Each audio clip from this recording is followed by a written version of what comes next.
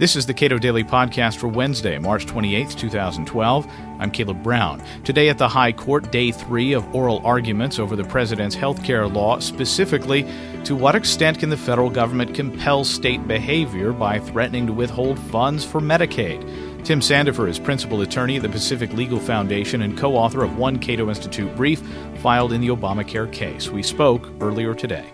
Today, the issue before the court was whether Obamacare's expansion of Medicaid is constitutional under the spending clause of the Constitution, which allows Congress to spend money by giving states grants, but then attaching strings to those grants and telling the states, if you want this money, you have to do what we say. And what limits exist on that power that the government has now? We really don't know. There's really only two cases that talk about it. There's the Butler case from 1936, which, being so old, doesn't really get much attention. And then there's the Dole case in 1987, which said that although the federal government can place conditions on the grants of federal funding, if it goes too far, it would count as coercion and it would interfere with state autonomy and therefore violate the federalist system. Okay, so in order, it seems, for the court to say that there's any limit at all on the government's power to compel state behavior through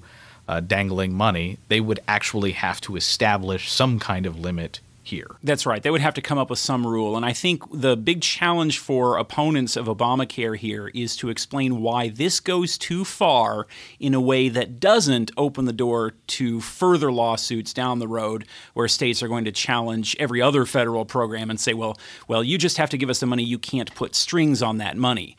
And what Paul Clement argued today, he said it's basically the totality of the circumstances. You have to take everything into account and decide whether or not the state's acquiescence in these conditions is really voluntary or not. And he said, for example, the sheer size of this amount of money. I mean, what happens is if the state doesn't comply with the new demands for Medicaid expansion in Obamacare, the state loses all of its Medicaid funding. And that is a tremendous amount of money. I believe the total amount was something like $3 trillion over 10 years. So the sheer amount of money is one of the aspects of it. The other thing, then he didn't emphasize this in the oral argument, but we pointed it out in our joint PLF-Cato amicus brief, is that states actually can't get out of Medicaid. In order to do so, states would have to set up alternative ways of providing health care for the poor. But under the Federal Emergency Medical Treatment Act, EMTALA, they're not allowed to it's a criminal offense to transfer somebody from one hospital to another for financial reasons. So if a state now chose to get out of Medicaid, it would have to set up some other means, and it can't do so because if it tried to, that would violate federal law. But when you take that and all the other circumstances into account, this really isn't a voluntary program anymore. One aspect that I think was interesting that they emphasized is that this is basically like pointing a gun at the head of a person and saying your money or your life. Isn't that what's really going on here with the states? And Chief Justice Roberts seemed particularly attracted to that argument. He said, for example, Arizona recently tried to resist some of the demands that the federal government imposed on it in exchange for Medicaid dollars. And the Secretary of Health and Human Services came back with a letter and said, if you do this, we're going to withhold your Medicaid funding. And so he said, isn't that like saying your money or your life? And the Solicitor General pointed out, and this is true, that the original Medicaid statute in 1965 allows the Secretary to withhold all funding for Medicaid if the state doesn't comply. But it just hasn't. The Secretary has never done so in the past, and therefore we don't have anything to worry about. And Chief Justice Roberts immediately said, well, that's just like the robber saying, I've never had to shoot anybody. It's the threat that does it. The purpose of this power is to force states to comply with whatever the federal government says ought to be the case. So I think Chief Justice Roberts and certainly Justice Scalia and probably Justice Kennedy are very strongly attracted to this argument, and also Justice Alito, that what the federal government is doing here is compelling states to do something indirectly in a way that the Constitution doesn't allow the federal government to do directly. So, well, where do you draw that line then between the federal government, between saying that this particular program or this particular exercise of power is too far, but many other exercises of power are not? This, I think, is the weakest argument for the plaintiffs. It's the biggest obstacle the plaintiffs face, is they have to come up with some sort of test. And if you read the briefs, the plaintiffs say, look, we can't really draw that line very clearly. It's a fuzzy line. But this definitely goes too far. And like I said, there's only these past two cases, the Butler case and the Dole case. And in Dole, what the Supreme Court said in Dole was someday the demands the federal government makes in exchange for money might be too much, but this isn't it. Well, when you look at Dole, they were talking about $5 million. It was 7% of the state's federal highway subsidies. That's it. So the amount just wasn't high enough to raise a concern. But then the court went on to say someday, if the amount is too much, that it might cross the line into coercion of the states.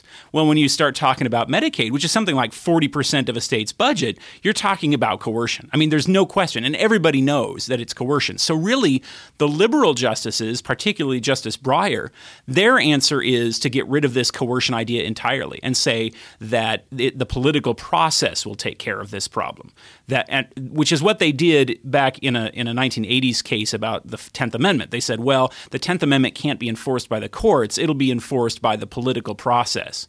And the problem with that theory is that the Constitution is supposed to limit the political process, not the other way around. It's not supposed to be that whatever Congress thinks is a good idea is just automatically constitutional. But the liberal justices seem to want a political process federalism where whenever the federal government comes to the states and says, if you want this money, and by the way, this money we took from you to begin with, right? The the citizens have to send this money to Washington, D.C., whether they get it back or not.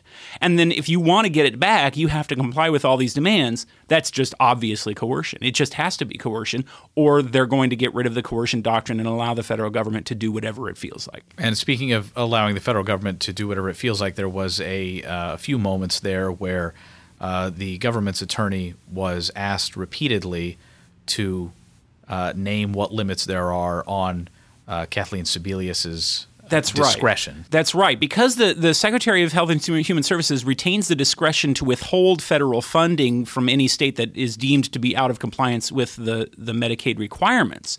Then the federal government's argument is, well, we've always had this power. The states entered into Medicaid knowing that we could withhold this money from them.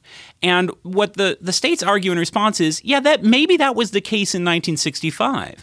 But since then, the amounts have grown bigger, the demands have grown heavier, and now what's happening is when you combine it with the individual mandate and with the requirement that states sign up more and more people to Medicaid, what you've got is a fundamental transformation, gradual, but fundamental transformation of Medicaid into a system where the states are basically just departments of the federal government and no longer equal partners. And that violates the fundamental sovereignty of the states. And so they continually challenged Solicitor General Verrilli, and he refused to answer the question over and over and over again. He kept saying, I'm not going to tell you what the limits on the Secretary's discretion are because I don't want to tie the hands of a future administration. And this happened repeatedly until even Justice Kagan interrupted him at one point and said, doesn't the Administrative Procedure Act or some other federal statute at least limit what the secretary can do? And he refused to even concede that much. So I think that could possibly alienate some of the liberal justices and really point out that what the Obama administration is arguing for here is a dramatic expansion of federal power that violates not just the rights of individuals, but the rights of the states.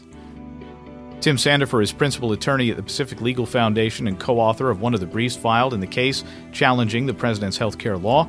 You can read that brief and others at cato.org.